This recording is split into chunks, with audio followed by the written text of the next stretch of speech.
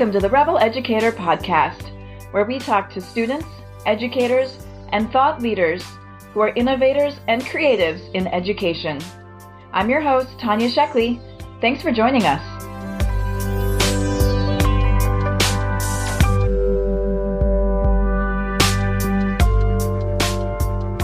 Hi, everyone. I'm joined this week by Ulcca Hansen. She is the founding partner of Educating Potential and the author of the new book, The Future of Smart. Thank you so much for taking some time to talk with us today. Thank you for inviting me. I'm really excited to be here. I'm really excited to hear your thoughts on the future of smart and the future of education and kind of where we've been and where we've come from. So I mentioned you're the founding partner of Educating Potential, and your career has been spent largely working with educational foundations, organizations that consult in education, and starting out as a school teacher. So what has been the biggest challenge in education that you see? Wow, small question to start with, right? We like to start small. I think I would phrase it, and I know everyone has heard folks talking about the factory model of education, but I think the biggest challenge that I've seen in the 20 years that I've been in the field is that we don't fully understand the system that we're stuck inside of. In other words, we talk about the factory model, but I don't think we've ever quite gotten underneath to the assumptions and the values that undergird the factory model system. And so what I've seen over the last 20 years, 30 years are these efforts to improve education, but doing it in a way that's kind of bolting on solutions onto a fundamentally problematic approach, right? Which is the conventional method of education that was about memorizing information. It was about molding children into these kind of social and economic units that people were trying to cultivate in the 1800s. And we like to think that we've moved really far away from that, but I would argue that we really haven't, and that 90 to 95% of the efforts that we're making are still these kind of bolt-on solutions, as opposed to something really transformative that's starting with foundationally different assumptions about who young people are, what they're capable of, what the purpose of education is, all those kind of grounding questions, out of which I think emerge very different types of learning experiences and learning environments. Yeah. So that was a really small answer to start with, too. It was. So we can just go wherever we want. So I hear a lot of people talking about the factory model of education, and the idea being that, we created education to mass educate people to go to work essentially in the factories and be factory workers. And so we were creating one type of worker to do one type of job. But you mentioned the underlying, issues and the underlying values with that. And I'd love to hear more of your perspective about that. Where were we and what were those values and how has that changed over time? Yeah. So I'm once again going to go into the realm of the really small, but this is a large part of what I spent the kind of first 5 to 7 years of my career and research on. But, before about the 1500s and 1600s in Europe, children were educated inside of their families, inside of their communities, right? You learned what you needed to learn to be a member of a family, of a community, to survive, to contribute, right? To belong. And around the 1600s, we had this really big change in Western society and Western culture, right? It was the scientific revolution. It was a time when human beings began to think about the fact that if we understood the world, we could control the world. And it started in science. And a lot of those assumptions went into founding the social sciences, right? This idea that if we could just deconstruct society down to its basic units, which were people, we could actually start to build systems and manipulate the systems in the way that we wanted. And I don't mean manipulate in a bad way, but kind of create the systems that we wanted. And so when we think about the factory model, I think it's more than just preparing young people for factory work. The factory model was the industrial model put into this social system of education, where you kind of broke knowledge down into these units, content units. You thought about efficiency of delivery. You thought about the end product and sort of measuring it in a quantifiable way. You thought about judging students and teachers based on those quantifiable outcomes, right? There's a whole bunch of kind of values that sit inside of the factory model, and you decontextualized children from the world so that knowledge happened now inside of this building instead of inside the context of life.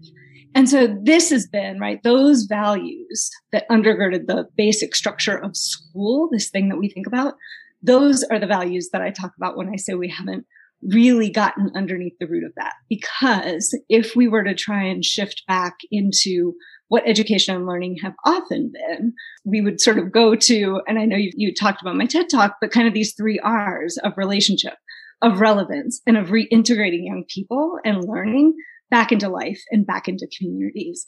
And that, I would say, is something that relatively few schools are sort of starting with in terms of foundational values and then building up from there.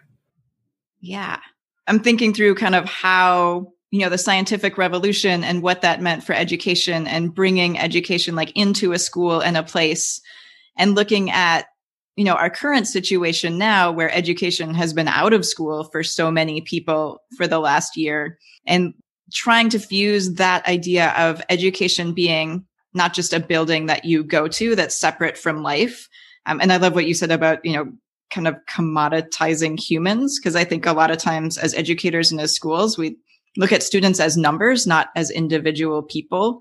And so I think that's one of those value systems that needs to change as we're looking towards the future, is that it's not an efficiency of how do we shove as much information into these little receptors as we possibly can, but how do we help these actual little humans become the best people they can be?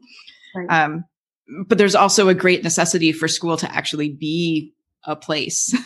And we've seen that it's not just what kids want to become or what problem they want to solve in the world, but also, that childcare setting of school as well.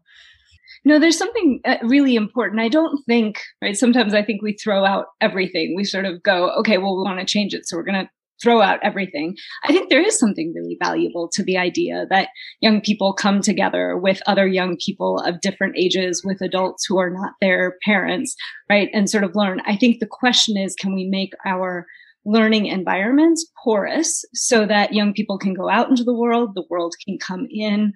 Like, I could conceive of a future of education, right, where people who retired were not seen as people who had nothing to offer, that they could actually be really amazing guides to young people in terms of their learning and their education. You could take people who couldn't be there full time, but were part-time guides and sort of had relationships with young people. So I don't think in any way that we're trying to get rid of school. And I think you're right. The pandemic has broken open for a lot of people what I think a lot of educators already knew, which was school is about so much more than just content knowledge. It's a place of safety. It's a place where many students go and have their only meals. It's the place where they have the relationships, right, in their lives that are stable and constant. So in no way am I suggesting that we want to get rid of school. And in fact, some of the most amazing programs that I've seen are housed in buildings. They do have a center for young people to come into. And of course, all of this changes based on the age of a student, right? So what you can do with a 5 and 6-year-old looks really different than what you can do with a 15 and 16-year-old in terms of how they go out into the world and how they become part of their community and do their learning outside the walls of the school. Yeah. So you also mentioned your 3 R's, with relationship and relevance and reintegration. And so I'd love to hear more about that. And you talked a little bit about kind of building relationships, whether it's between folks who are retired and bringing them back in, or how to build relationships within a community. Let's kind of talk a little bit more about how do we do that? How do we build relationships within a community? How do we create that structure? And how do we kind of recreate the underlying values for schools to really make that possible, and not only possible, but to make it a priority?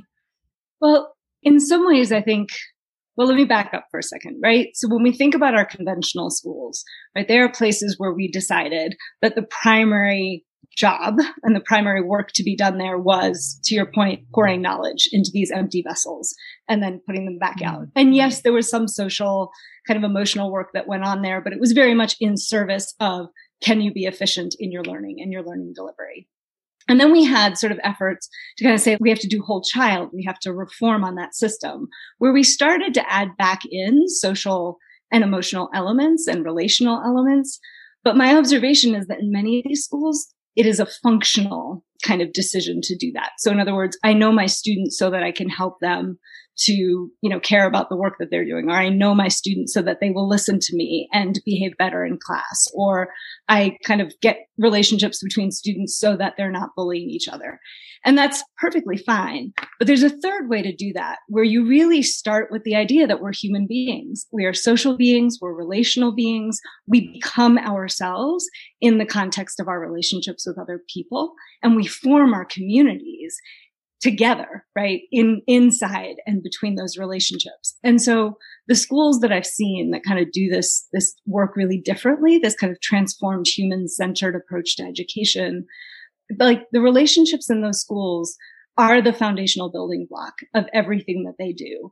And it's done for the purpose of kind of being human together and building a community together. And that's done between the adults and the young people. It's done between the young people. It's done between adults and adults. And those relationships then extend out into the community, which is, I am part of the community shapes me. And so all of that, right, becomes the foundation of the work. And when I say it becomes the foundation of the work, in many of these schools, right, the first week, 2 weeks, month is all about opportunities to be together, to get to know each other, for young people to get to know themselves. And then from there, you move into the work of the other parts of learning. And that's where this idea of relevance comes in. Right? We worry so much about young people learning loss, about, the fact that they're disengaged. Well, human beings are learners by nature. We're born learning. During the pandemic, I think many of us as parents have seen our kids kind of be curious and learn whatever it is that they're learning to play Minecraft, learning to cook, learning to entertain themselves, learning to garden. So I think as human beings, we are interested in and we learn about the things that seem important to us.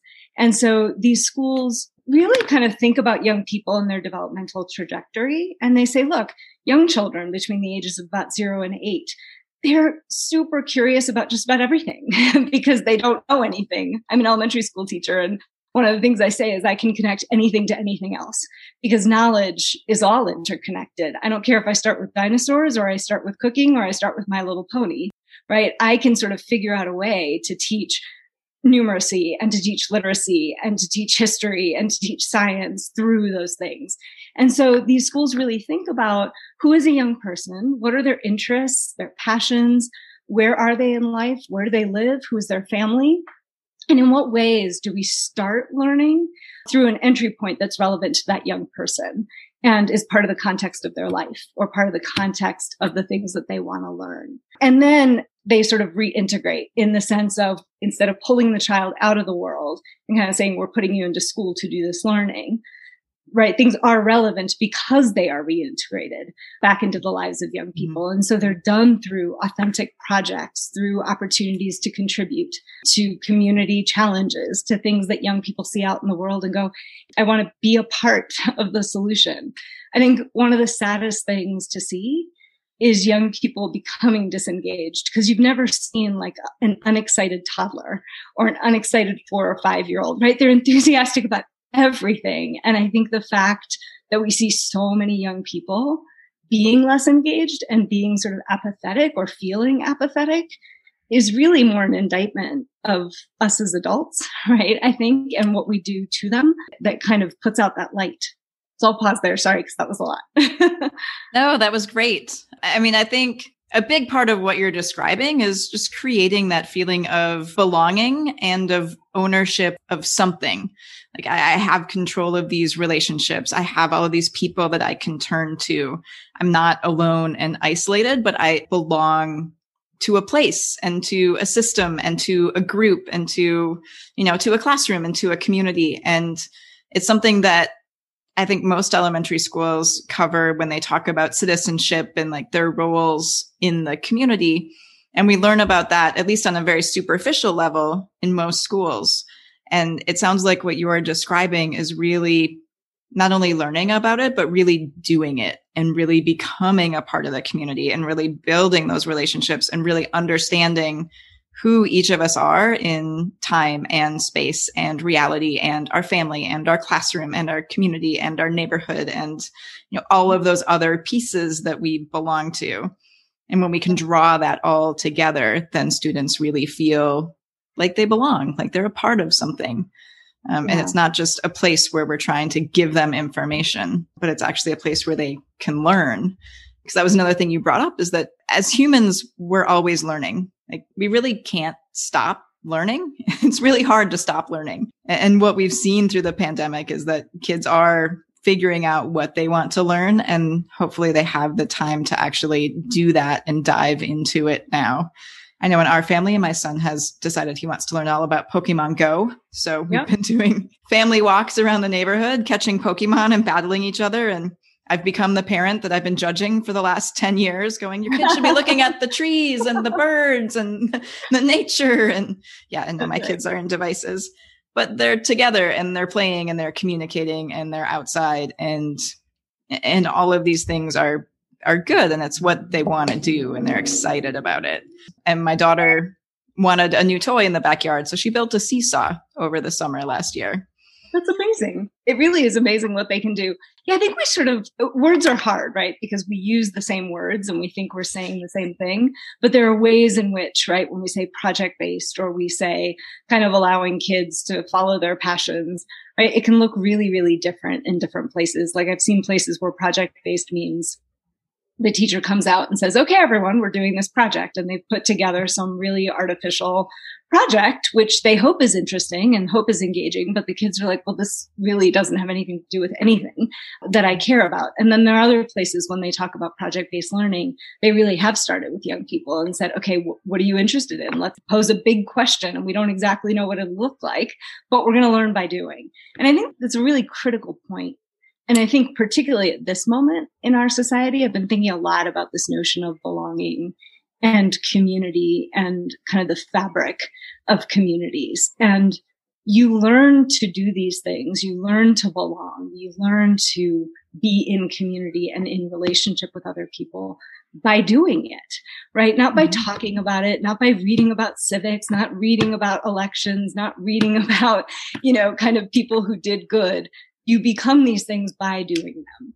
And I think, it's unfortunate, but I think we've gotten to the point where we're so focused on coverage, and oftentimes coverage is about kind of content, knowledge. Sometimes it's about skills and dispositions, but we're so focused on sort of making sure that we do all of this, that we rush through the process of letting young people really just kind of experience it and experience the messiness and the uncertainty and the beauty, right, of actually learning and questioning and figuring out something, and sometimes failing, right? And then having to get themselves back up and then start all over again. And yet those are the things that we know, certainly as a parent, those are the things that I want more than anything for my children.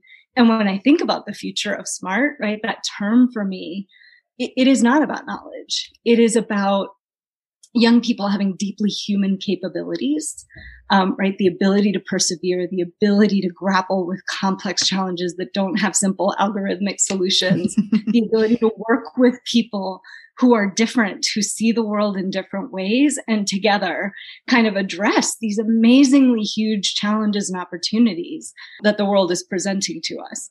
And so I think we've got to sort of step back for a minute, and instead of letting kind of what's always been drive us, really kind of think through, okay, so what are the things we need to stop doing in order to make time for the things that we should be doing, right? And that our children need to be doing. Yeah, I feel like hearing you describe project-based learning and thinking of where we are as a school. So I run a small elementary school, and one of our graduate standards is influencing action. So how do we take what we learn in the school and our skills and knowledge and use that to influence action in the world around us, building those relationships, working within the community, and whatever that may look like. But I feel like what you're describing and what you're talking about, that we've just been given a challenge to level up what we're doing and give our students, more opportunity to build those relationships and more opportunity to take more control of their project, and just more opportunity for that to get really messy. And, in a very literal sense, my school is a disaster right now because the kids are inventing inventions and they're inventing creatures and they're building and they're creating.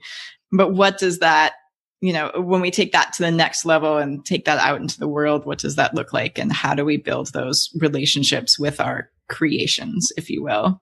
Yeah. That's super interesting. I think everyone says, like, doesn't it take longer, right, to kind of do this type of learning where it's open and fluid and young people are kind of doing more of the work?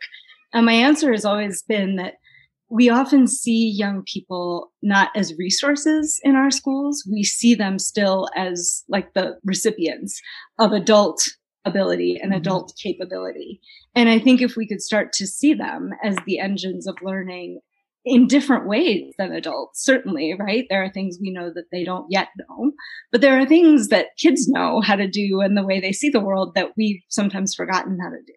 So I think if we can see them as resources inside of our learning environments, all of a sudden, right, the resource scarcity mentality of like, we don't have time or we don't have enough adults or we don't have goes away. You go into some class, I've gone into elementary schools where there'll be 35 kids in a class and it's not chaotic and it's not crazy because the kids are teachers of each other.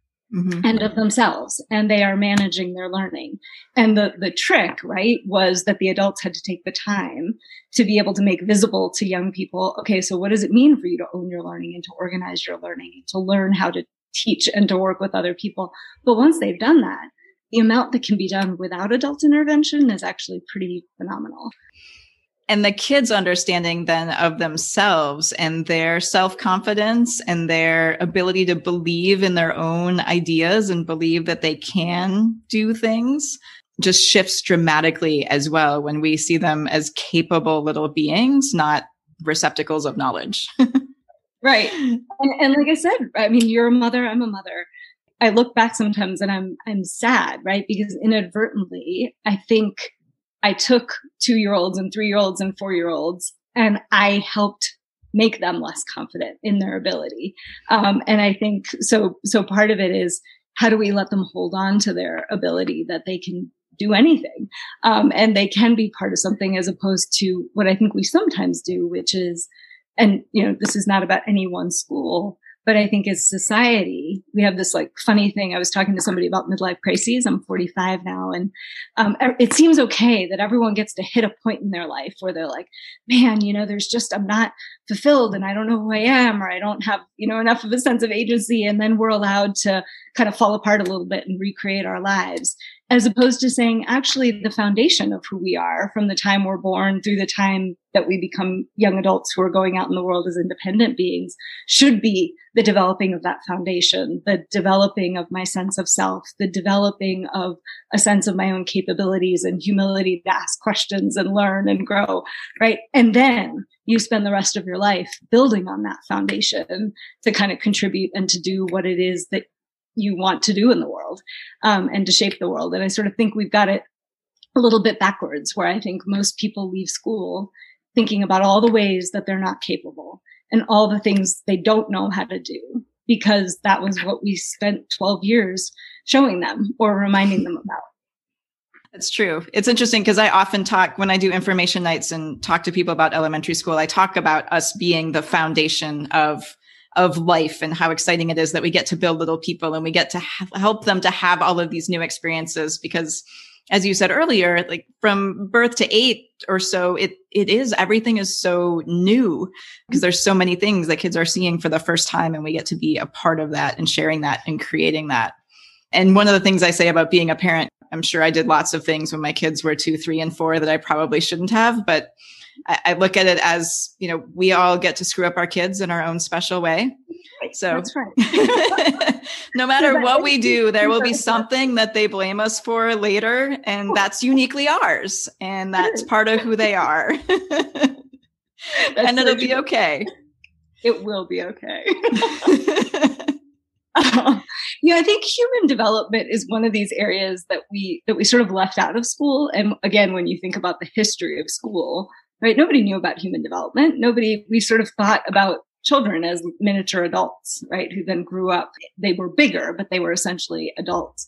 And I think we have learned so much in the last 15 to 20 years about human development, both in terms of our emotional and social development, our brains, how they change, right? The kind of idea that you've got this hugely formative period from kind of birth to 4 or 5. And then that happens again in early adolescence. So that middle school and early high school are actually super important periods. And I think the more we can learn about and attend to that kind of unfolding of human beings and really think about how are we using the moments, these kind of sensitive periods of development, these periods when we're sort of primed to engage with the world in certain ways, to learn about the world in certain ways, to learn about ourselves in certain ways. How do we build educational experiences that really reflect that progressively over time so that ideally, right, in middle school, honestly, you probably wouldn't be worrying too much about knowledge. What you would be doing is kind of helping young people have opportunities to really develop a sense of belonging with friends and other adults. You would be giving them the opportunity to take risk in healthy ways. You would be giving them opportunities to be out in the world, kind of working and contributing. And we're so misaligned in terms of how we've currently structured things. And I think my observation when I went to shadow my old teachers was that so many teachers, once they've been in their field for a while, they start to understand these and they've started to figure out, okay, so this is what I do as a 3rd grade teacher, as a 5th or an 8th grade teacher. And it's really hard because we're asking them to fight against a much bigger system that doesn't heed those human needs. So that is for sure, I think, a challenge to all of us to think about how we would change our standards, how we would change our notions of success, our definitions of success, if we were to step back and really think about what we know about human beings. Well, I think you've given us some really great examples and ideas of what that might look like. If we were going to reimagine and redesign the entire educational system, starting from the values and laying out the day and the flow of, early elementary and then, where it's belonging and then maybe more knowledge and then belonging and more knowledge as we go through the developmental kind of ebb and flow of growing up and when our brain develops and when we, connect best versus learn best throughout life. I think there's a lot of different things to talk about and look at that way. And you've given some great examples and ideas about that. And I know you have a new book coming out, The Future of Smart. And I'm going to guess that some of this is in there, but I'd love to give you a few minutes to just kind of share, what is the vision of the future of smart? Where does that come from? So you're right. The first thing I talked about, that really, really small kind of topic of the history of where we came from. But the book is trying to step back. It's saying we're at a moment, right? We are at a moment where there's an opening and where I think there is much broader recognition than there's ever been before that the system that we have is not in line with the world that we live in. And it's certainly not in line with the future that our children are going to be inheriting. And it's really hard to change something or to make something better if you don't fundamentally understand why it's not going well. And so the first part of the book is the history. It is a kind of summary of what was the shift that happened to us in the West that led to a lot of things. And to me, a lot of the ideas are related not only to education, but a lot of the conversations we're having right now about our social systems, our communities, our civic fabric, right? All of that. And then it moves into a framework to understand kind of the difference between kind of conventional schools, which is the kind of factory model schools, all of the efforts to try and bolt on initiatives to fix the things that we know didn't work so that you end up having schools that have 25 different initiatives that rotate every 3 years with a new principal where everybody's exhausted and frankly, nothing's being done well, to the kind of third bucket of school, which is what I think of as human-centered liberatory, right? Where they're starting out of a different set of values, a different set of understanding of the purpose of education and who young people are. And then it really lays out sort of what it takes to get from here to there, because I don't think it's a linear shift. I think we actually have to be working to create space for new systems and structures that support that kind of human-centered liberatory approach. Because right now, all of our systems are geared towards this old way of doing things. And so we've got to rethink everything from how we think about our curriculum to how we think about assessment to how we think about accountability. And that is particularly true right? In the public system, I think your school is an amazing example of the ways in which we're able to craft something different outside of the public system. But if we're really, wanting every young person to be prepared for the world that we know is coming, we've got to be able to do it. And I don't like to think of it as mass education, but we need to be able to do it in the public sphere, so that everyone has access to it. No, I agree. It needs to be done on a large scale. And that was, part of our project and part of our experiment is to show how this can work. And then how do we take it to a bigger level? How do we share it with other people? How do we educate others? How do we, make our little ripple make a larger wave? And I know we're not alone. I know there are a lot of schools and a lot of educators kind of working on that as well. And how do we make our whole education system more student-centered and more human friendly? Yeah. Well, and I think one of the hopes of the book actually is to give a different framework and language, right? Your school is one model. You think about Montessori schools. I think about the workshop school and the Blue School and big picture learning schools. So there are all these schools that have different names and slightly different models, but I actually think you all are up to the same work, right? And this idea of sticks in a bundle, like because everyone sees themselves as singular, it's really hard to learn from each other and to advocate for the things that we need collectively to do this work at a bigger scale. And so it's partly about being able to see each other and to see each other so that we can see that we're kind of partners in the work and that there's a lot we can learn from each other, even though the specifics of our models are different. I absolutely agree. I see it as, the more different models we can get, I think it's great for the general, larger picture of innovation and education. But then how do we all work together and share and collaborate and move that innovation forward together is really important. I think it's probably the first time, I think as parents, it's really hard for us to imagine that what's going to be best for our children is something that is so different from our own experience. And I think we're probably raising kids sort of in our age, the age band of our kids between kind of 3rd and 6th, 7th, 8th grade, where the kind of path that we were walking is crumbling, right? As it sort of comes toward us because it's not there anymore. And so the safest and the best thing to do for our children is to actually put them on a very different path. And that's scary as a parent, but I also think it's hugely necessary if we're going to sort of prepare them with the skills and the dispositions that they need to thrive. Yeah, it's super scary as a parent, super scary as a society as we shift into something new and different. We have to be able to change as adults, right? We can't do this work at scale until we as adults learn how to be in the work differently. So it's not only about doing education differently. I think it's about being in the work of education differently. And that, I think, is a whole different kind of conversation about what it takes to get there. Yeah, I think we could easily spend probably at least another 30 to 60 minutes talking about that. But I think that'll be a conversation for another day. But I am excited to read your book when it comes out. And I want to thank you so much for sharing your thoughts and your ideas and your time today. This has been wonderful. It was great to talk to you. Thank you for having me. I look forward to being able to come see your school when we can finally all travel. Oh, yeah, that would be great. We'd love to have you. Thanks, Tanya. All right, thanks.